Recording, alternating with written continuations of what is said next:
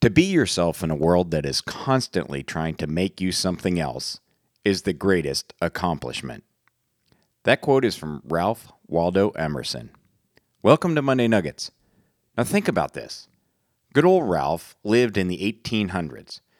So even way back then, society's massive inertia has pushed us as individuals to conform, to toe the line, to adhere to the common story of the day. My guess is they probably coined the phrase rugged individualism back then too to stand as a contrast to the vast current of society's pressures. We always espouse the grandeur of rugged individualism, or how important it is to be individualistic. But why do we so often just conform to society's mores? Could it be that maybe we just don't trust ourselves enough? It brings to mind a good friend of mine and podcast guest, Mike French from Interview 4. Mike was a corporate guy for a good while, did the executive thing, and was a soccer star in college. By many accounts, he fit the mold and was living a comfortable story.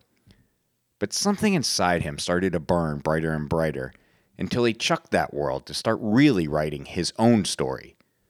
Sure, there have been considerable challenges along the way, but Mike will be the first to tell you his story has become much more meaningful and rewarding to him.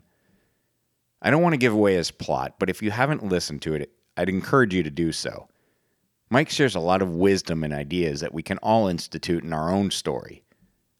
So this week we should think about not only what Ralph says, to be yourself in a world that is constantly trying to make you into something else, but go a step farther and think about how we can better start believing in ourselves. Belief in yourself can be the keystone to your original story. Just ask Mike French. That's it for this Monday Nugget, Tribe. Thanks for tuning in, and until next time, have a great week.